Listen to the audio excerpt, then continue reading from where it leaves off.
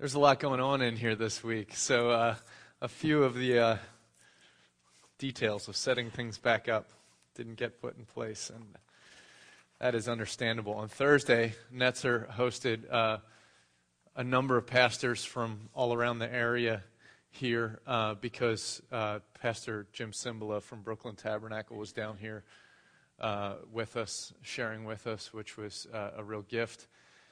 And then on yesterday, the Cub Scouts had their blue and gold banquet in here, and Franklin Institute set up shop in here with the kids and put on all sorts of demonstrations, and it was a lot of fun. So this room has been transformed a lot throughout the week.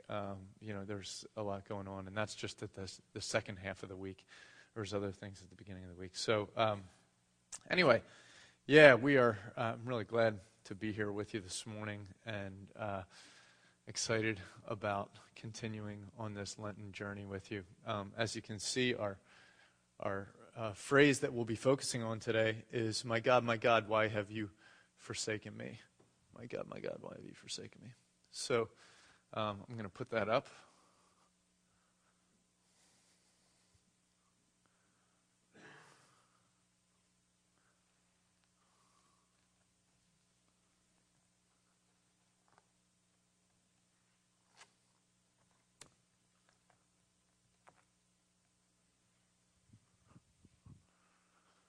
And our text for today is from Mark chapter 17. And it's just 2 verses today. So you can stand with me, please, in honor of God's word. Verse 33 and 34. At the 6th hour, darkness came over the whole land until the 9th hour.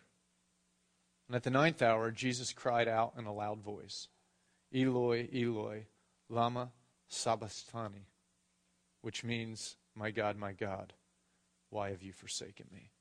You can have a seat and join me in prayer.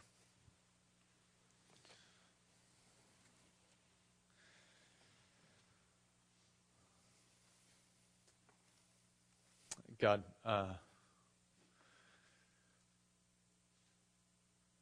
there's been a great deal of pain in this world and a great deal of pain in our own lives. There have been moments when we have failed open, and there have been moments when we've been betrayed. And in the depths of our being, we felt pain, we felt separation. But we've never felt fully what you've felt. And I believe that it's important for us today to feel that with you, to comprehend that a little bit, to at least comprehend it. Maybe not to completely feel it, but to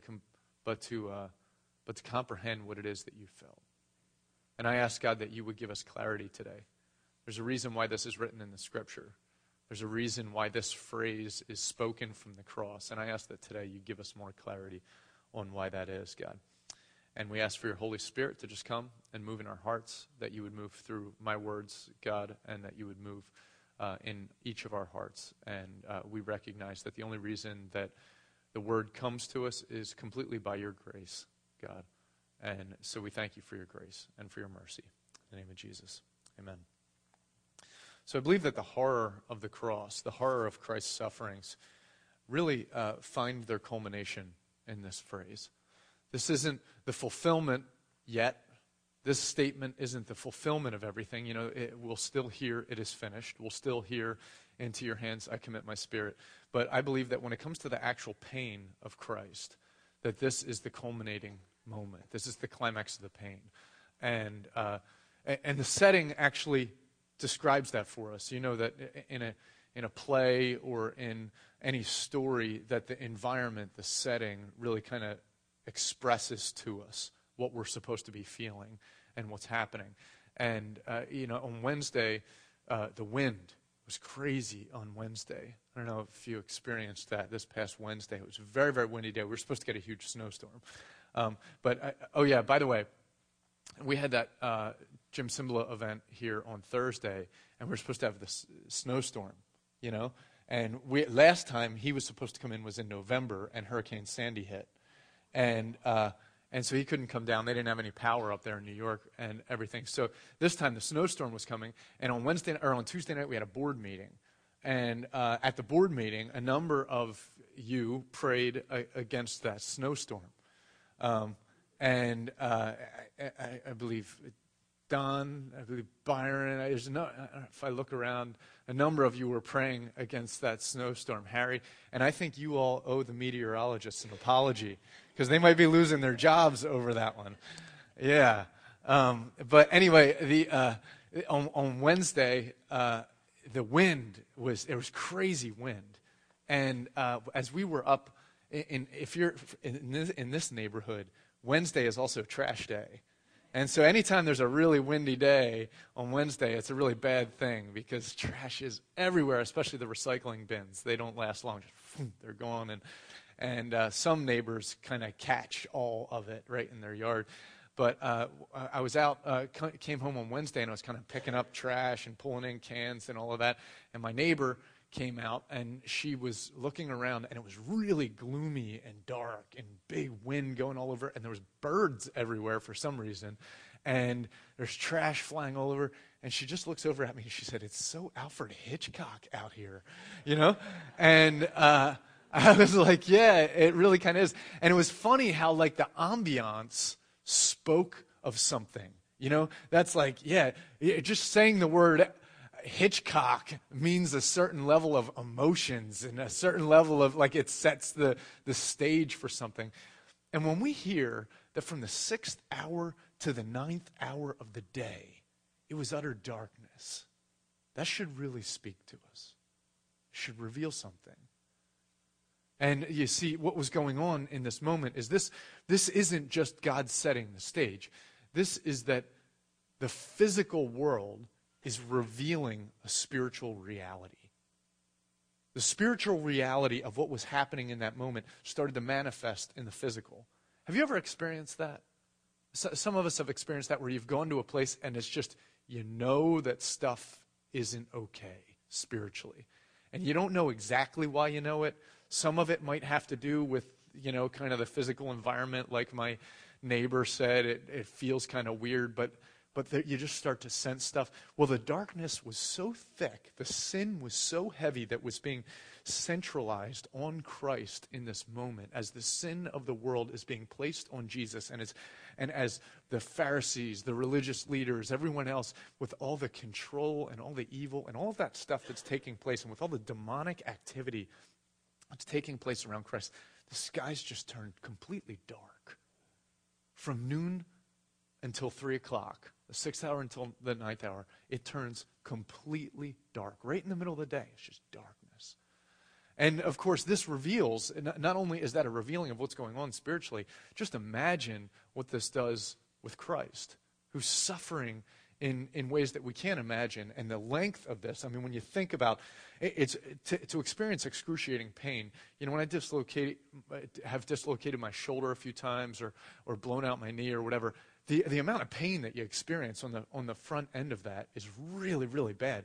But to be in that sort of scenario for hours and hours on end is unfathomable. And here he is for hours in this pain, and then for 3 hours, it's utter darkness. And what does that mean? I mean, it means loneliness, abandonment, rejection. No one else but me in this thing, And so here he is. And what's more is the darkness. In the darkness, no one knows what's really going on, right? I mean, once things are dark, it's left up to your imagination. And imaginations in the dark usually don't lead to good things. And so here we are in a very, very, very ugly situation. And out of that darkness comes this cry. And here's the cry, my God, why have you forsaken me? Jesus, only hours before, was in a garden sweating blood because of the tension of what he knew he would go through. And he says, Father, if possible, let this cup pass from me. But nevertheless, not my will, but thine be done. And now here, he cries out to his Father. And when he cries out to his Father, he no longer calls him Father in this moment. He says, my God, why have you forsaken me? Why is it that Jesus says this? I mean, clearly there is this sense of loneliness that the stage sets and all of that, but we also know that this is a quotation. And any of us who have been around the faith for a while know that this is a quotation of Psalm 22. And what I'd like to do here for a minute is read you just a couple verses from Psalm 22. Psalm 22 is one of the most detailed messianic prophecies in the entire Old Testament. It's probably in the top 2 most detailed messianic prophecies in the Old Testament. That and Isaiah 53, the suffering servant. He had no beauty or majesty by which we were attracted to him. He bore our sufferings, and the iniquity of us all was laid on him. That's Isaiah 53. This is Psalm 22, the only one that rivals it or surpasses it in the details of messianic prophecy. You know, the messianic prophecy means prophecy about the Messiah. And so this is, I want you to know, this is 1,000 years before Jesus lived and died. 1,000 years before he lives and dies. This is the detail by which this prophecy takes place. In Psalm 22, in the first verse, it says this: my God, why have you forsaken me? There's the quote, right? My God, why have you forsaken me? Why are you so far from saving me, so far from the words of my groaning? Of course, the irony here, as Christ is saving the world, this phrase is, why are you so far from saving me? And he's the one who's doing the saving. In verse 6, if you look down in verse 6, it says, but I am a worm and not a man, scorned by men and despised by the people. All who see me mock me. They hurl insults, shaking their heads. He trusts in the Lord. Let the Lord rescue him. Let him deliver him, since he delights in him. What does that remind us of?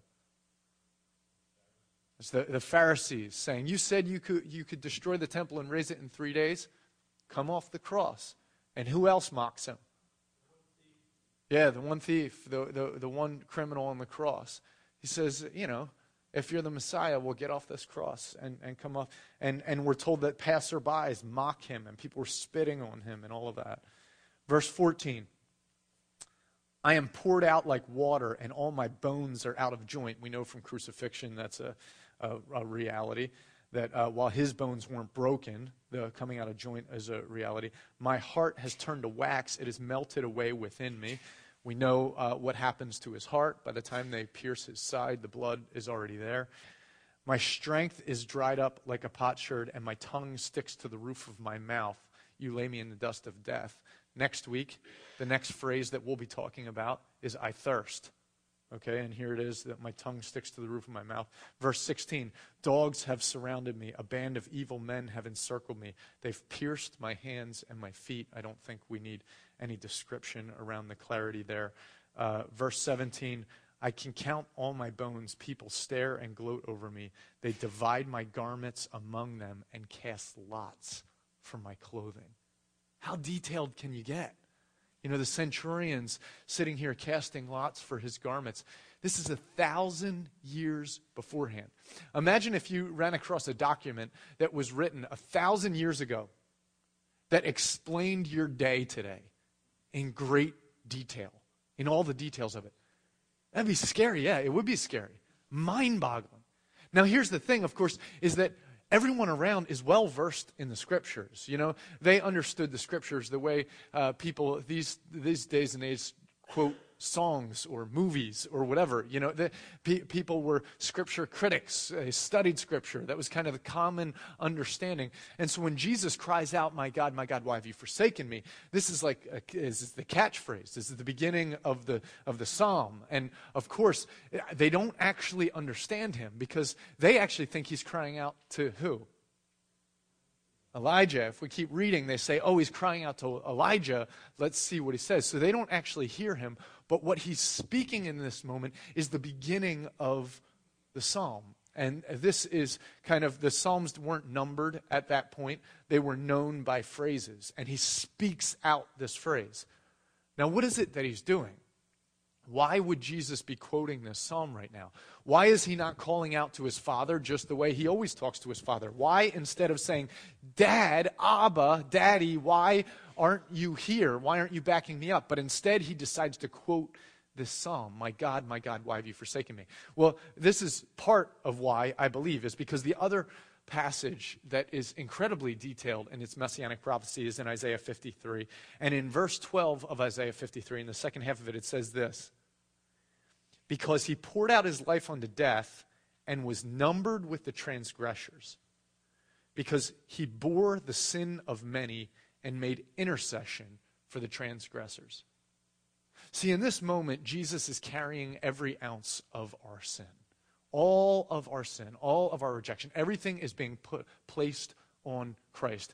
Hence all of the darkness, right? And so here he is in this moment carrying all of our darkness. And is Jesus guilty of sin?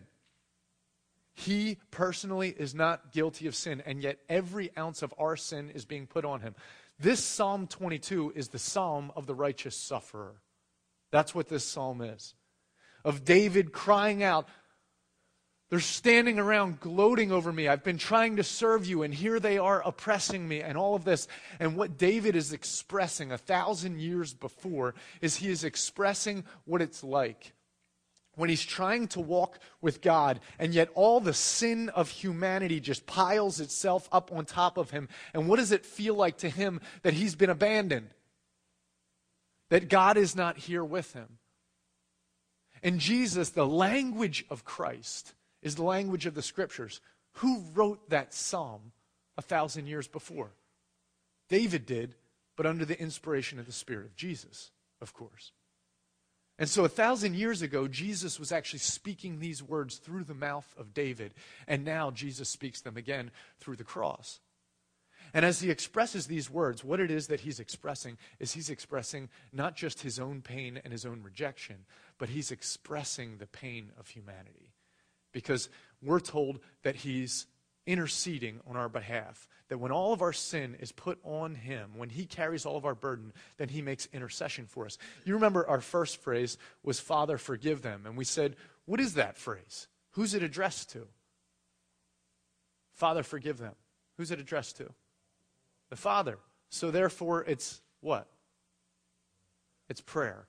And here we are again, and we see in the fourth phrase, again, my God, why have you forsaken me? What is this? It's prayer. And so what Jesus is doing is offering intercession. As he hangs there and as he's crying out from the cross, this is Jesus communicating from the depths of humanity. He is offering prayer. Now here's a level of irony for us.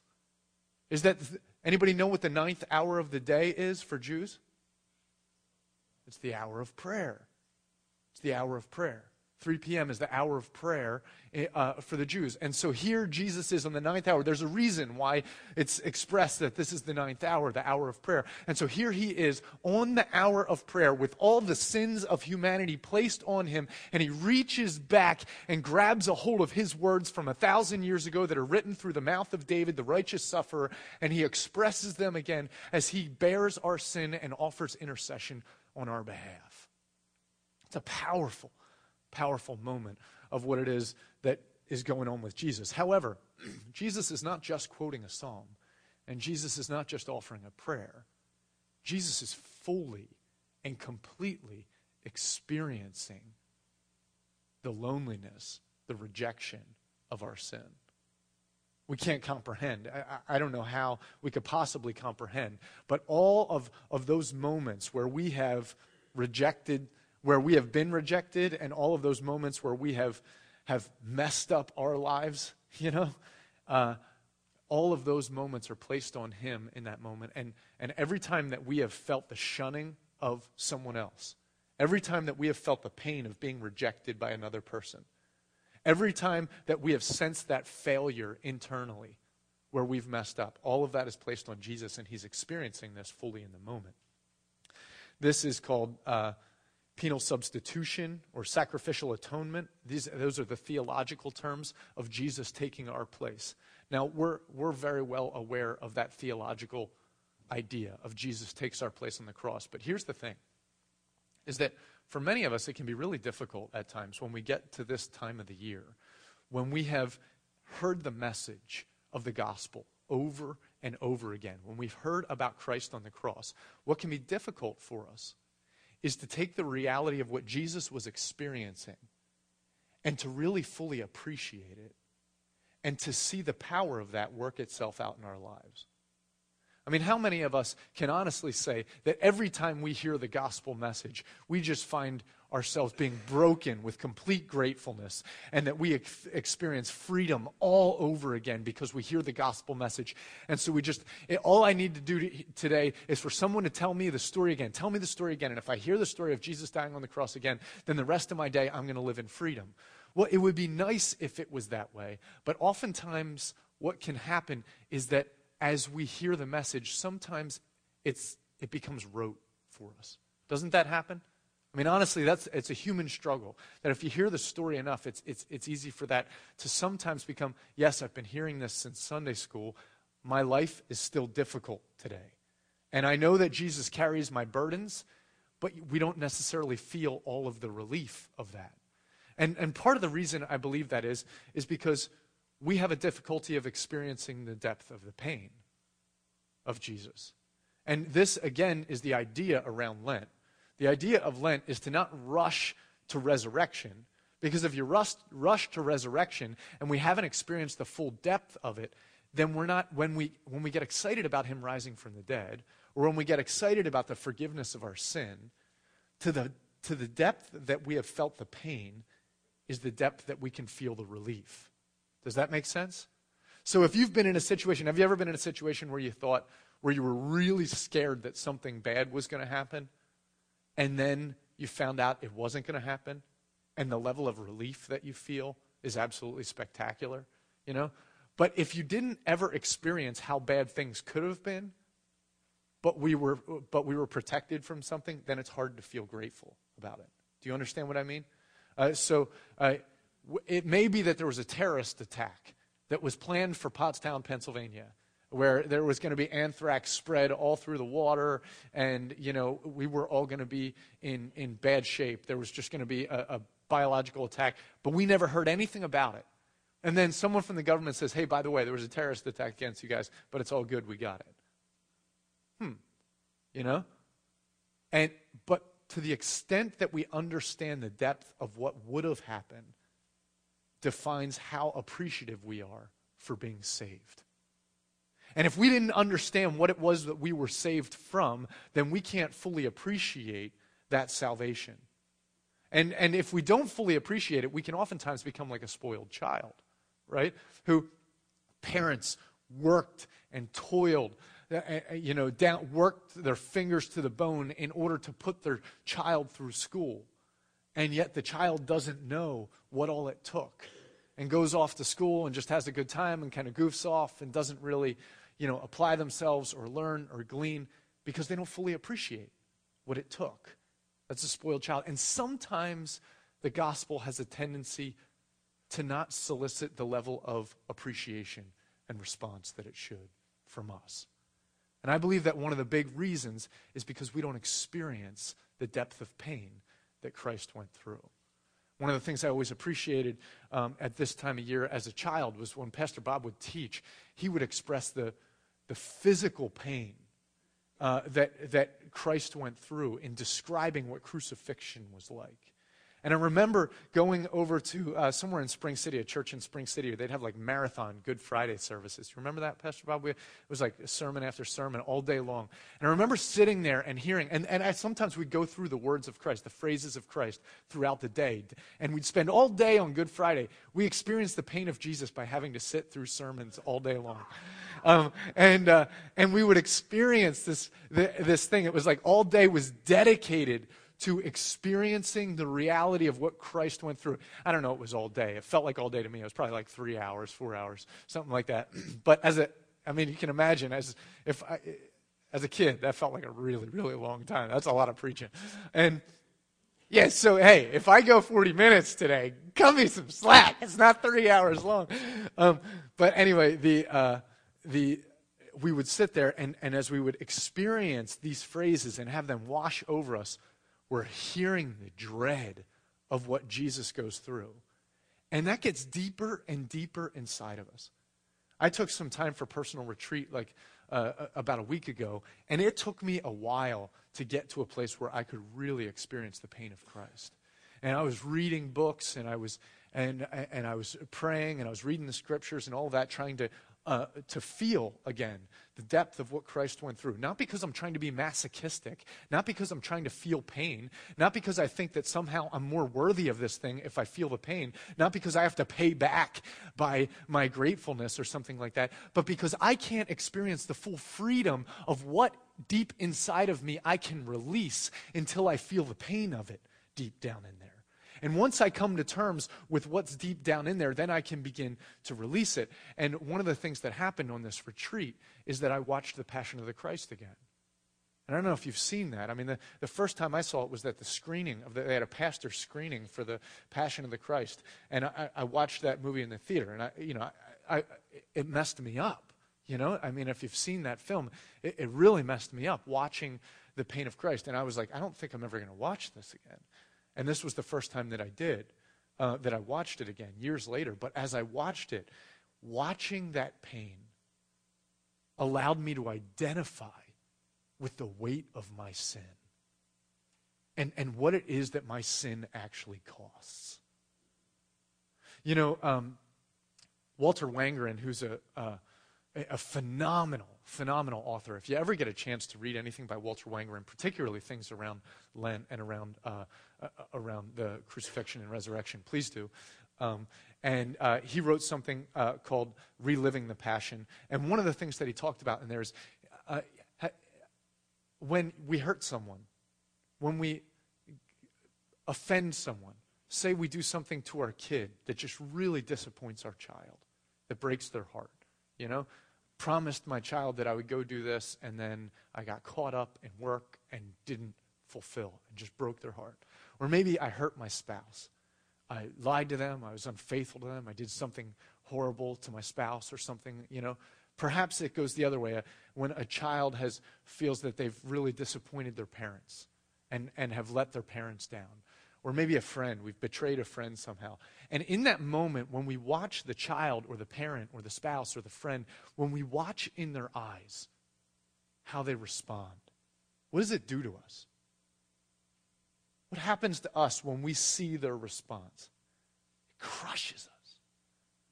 It crushes us. And we have a tendency to do this. We have a tendency to want to hold that at bay. And we have a tendency to want to defend ourselves and to get them to stop expressing that emotion. Stop emoting. It hurts too bad when you emote. Why? Because when they are going through that pain, it is for us a mirror. It holds up a mirror to us that reveals our sin. It reveals what we've done to them. And we don't want to stare deep into that mirror. We don't want to look at that because that says something about us that we don't want to. That's that we got up really early in the morning and we walked over to the mirror in the bathroom and we don't like what we see and we'd rather just turn away from the mirror because it's not pretty. Because here we are in this relationship and how they're responding to the pain that I've caused solicits a great deal of pain in me. And rather than facing that mirror, what I'd rather do is defend myself and to try to get them to stop and say, stop, just come on, let it go, And I just want to brush past it. But here's the problem, is that unless I realize the depth of what it is that I've done and begin to agree with them and begin to confess that and begin to say, yes, I did do that, then there is no freedom for me. I will carry that pain for the rest of my life. And I may eventually not feel it so acutely, but it will shape who I am. Because I will try to hide from that pain. And I will shape my life to hide from that pain. And I will live in a false reality. But what happens when that person is hurting and we allow ourselves to feel the pain? And we begin to realize, I have deeply wounded this person. And then we eventually say, I am really truly sorry. And I can't make it right. I can only say that I'm sorry. Well, then we have the ability to release it, and potentially that person can even forgive me. And we can begin to move forward. When we stare at this phrase, when we hear Christ in the midst of darkness, utter darkness, cry out, my God, my God, why have you forsaken me? This is the moment. See, this is the mirror for us. It's right here that we realize that this is not just Christ's pain. This is not just him. That the sin of us all is being placed on Jesus in this moment. That when he cries, he's not just crying his own pain. He is shedding the tears of our offense.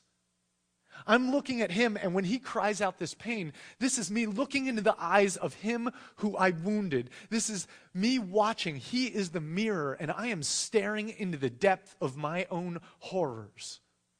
And he is experiencing the fullness of what I have done, not what he has done. And if I too quickly breeze past this phrase, then I will not be able to fully appreciate the resurrection.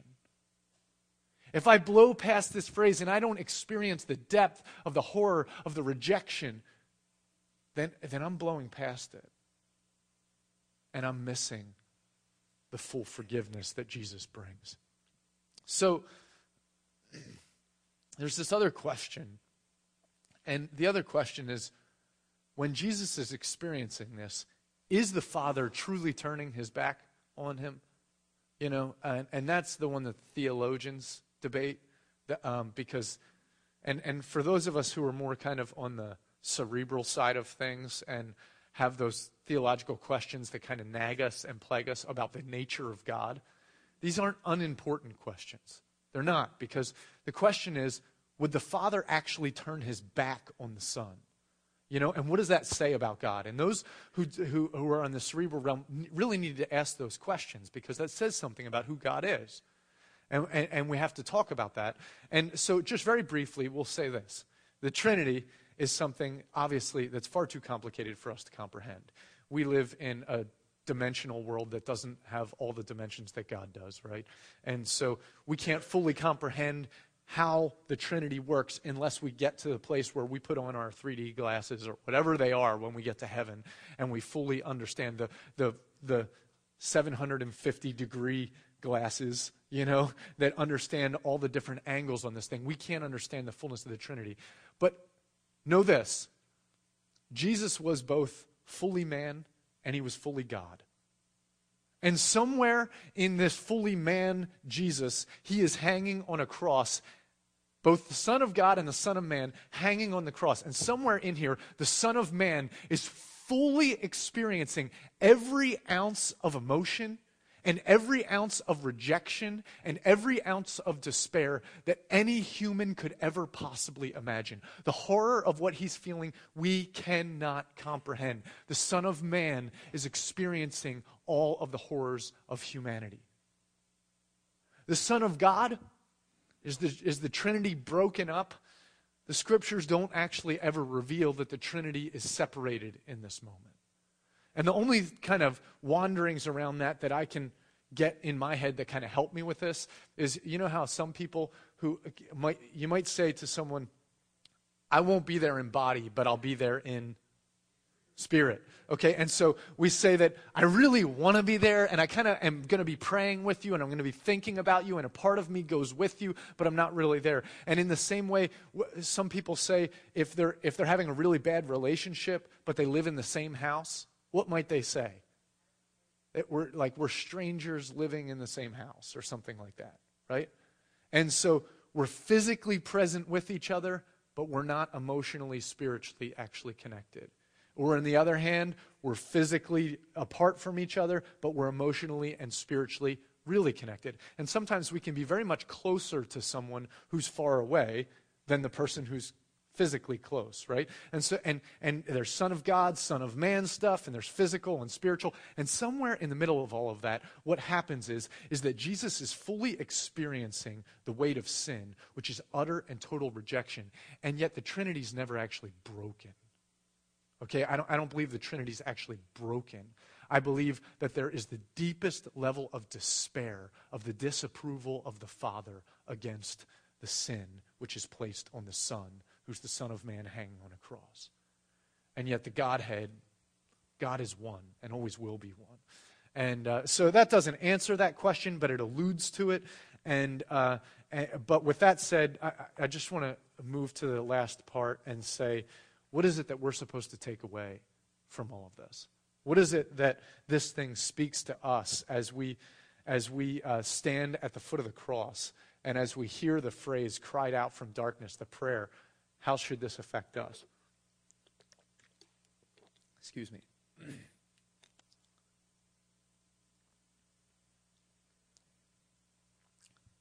You've felt rejection in your life before. We've all felt rejection in our life before. Perhaps it was for a parent to whom we weren't good enough. Perhaps it was to a friend or a spouse who, we weren't what they needed or what they wanted. Perhaps it was a place where we wounded someone so deeply, and we had really hoped that they would be able to get past it. But they couldn't, or they wouldn't, or whatever. But we feel the pain, and we felt the weight. Underneath of all of that is a deeper rejection, a deeper hurt, a deeper abandonment. And that's that in each one of us, in every single one of us, somewhere inside of us, we know something. We know that we have not upheld our end of the bargain with God. We know that He should be deeply disappointed in us. That we haven't carried our weight. That we haven't loved Him anywhere near as much as He has loved us. And we know it. We can do self-talk that tries to help us feel better about that. We can do all sorts of things that try to run away from that. But the fact is that we know somewhere deep inside of us, whether we're cognizant of it or not, we know that we have failed God. And it's like those two criminals on the cross next to Jesus. They both knew that they had failed God. But one of them was coming to terms with that and receiving forgiveness. The other was still trying to act like they were fine, and still trying to be tough. And here is where we get at it, is that in the pit of us, there is self-condemnation. And the rejection that we've experienced from parent, spouse, friend, whatever, that stuff that's hurt us, the reason that's hurt us is because it confirms something that's deeper in us, which is the rejection of ourselves, the condemnation of ourselves. And of course, it's one of the greatest tools of the enemy, the accuser of the saints, who comes and just takes that thing and twists inside of us, says, you fail God. You fail God all the time. Look at you. You're pathetic. And that's what he says all the time. And he just says that to make us feel horrible. And down in the middle of that, because of that, we have a very, very difficult time walking in the grace of Jesus. We have a hard time experiencing the love of God because there's still this level of condemnation. And so here in this moment, what we're supposed to hear from the cross as Jesus cries out, my God, why have you forsaken me? Is we are supposed to actually hear that this stuff that we feel deep inside of us, Jesus felt more than we have felt. And if I'm feeling it now, if I'm feeling that rejection, if I'm feeling that sense of despair, if I'm feeling that sense of disappointment, what I'm actually saying is, Jesus, you didn't feel it enough. I have to still feel it. You didn't feel it enough yet, Jesus. I need to still feel it. Because the truth is that Romans 8 says, there is now therefore no condemnation for those who are in Christ Jesus. Why? Because Christ Jesus has already felt the condemnation for us. And in those deep pockets of my soul where I still feel the condemnation, we need to hear the cry of Jesus that came out in Psalm 22, that came out from the cross and is coming out to us today, that's saying, my God, why have you forsaken me? And we need to realize that that's no longer my cry. That cry that's in my heart has already been cried 2,000 years ago from a Roman cross, and it's time for me to let it go. It's time for me to let it go. And for me to say, I cannot improve this thing. He has already improved it. He has washed me. He has set me free. And all the pain and all the rejection and all the sorrow and all the suffering and all of that, I'm holding on to all of it, but it's just time to say, man, Jesus is still crying. And when I feel that pain and when I feel that rejection, I need to hear Christ screaming it. And I need to know that this is not something that I just ignore and I push down there. It's like, yes, let it be screamed. But don't let it be screamed through the way I live my life. Let it be screamed through Christ on a cross. And this is why we dig deep into the moment of the cross. This is why we listen intently. Because the more we hear the pain of Jesus, the more we realize that this forgiveness is to cleanse the deepest parts, the pit of our soul.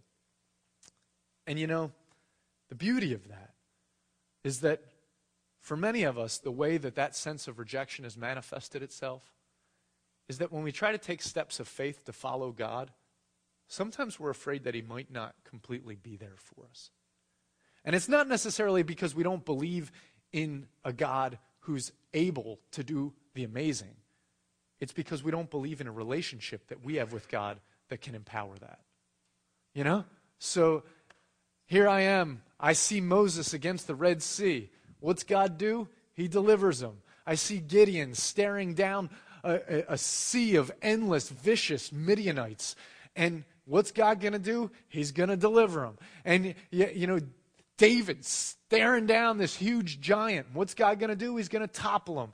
And Daniel with the breath of a lion in his face. And what's God going to do? Shut the lion's mouth. And Shadrach, Meshach, and Abednego facing an incinerator. And they still stand because they know God's going to deliver us. And we look at these stories, and it goes all the way through the New Testament and the martyrs, and we see Peter and Paul and Silas, and the stories over and over again of people who believed God would deliver them. And because of that, they could live lives of radical faith.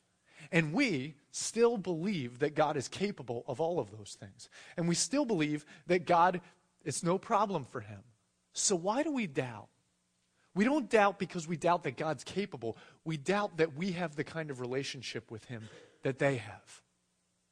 And we believe that our relationship with God is still somehow based on our faithfulness. We forget that if today I say, hey, I'm going to follow Jesus and I'm going to do something he asked me to do, we forget that when the prodigal son turned around and came back, that the moment the father saw him, he ran out and threw a robe on him, put a ring on his finger, and started throwing a party for him and would have done anything for him. In the same way, no matter how desperate of sinners we are, no matter how rejected we've been, no matter how much of sinners we have been, no matter how much we have failed God, that in this moment, if we will take God at his word, and if we will step out and trust him, he will never, ever fail us. And he will not abandon us to the grave. Because one time Jesus cried out, my God, why have you forsaken me? And it's a phrase that we should never, ever say again. Never say again. Because we are not desperate orphans who have been abandoned by our God. This should be our cry. My God, why have you accepted me? Why have you loved me? Why have you adopted me? Why have you forgiven me? Why have you validated me? I don't know. But today, he's here in all of his fullness, and he offers every ounce of his being to us. Let's not get stuck at trying to recreate the phrase that Christ can cry and we can't anymore. Let's not take that away from him. He did it. We can't. He's good. And now we are too. Only because of his grace. Yeah, let's pray.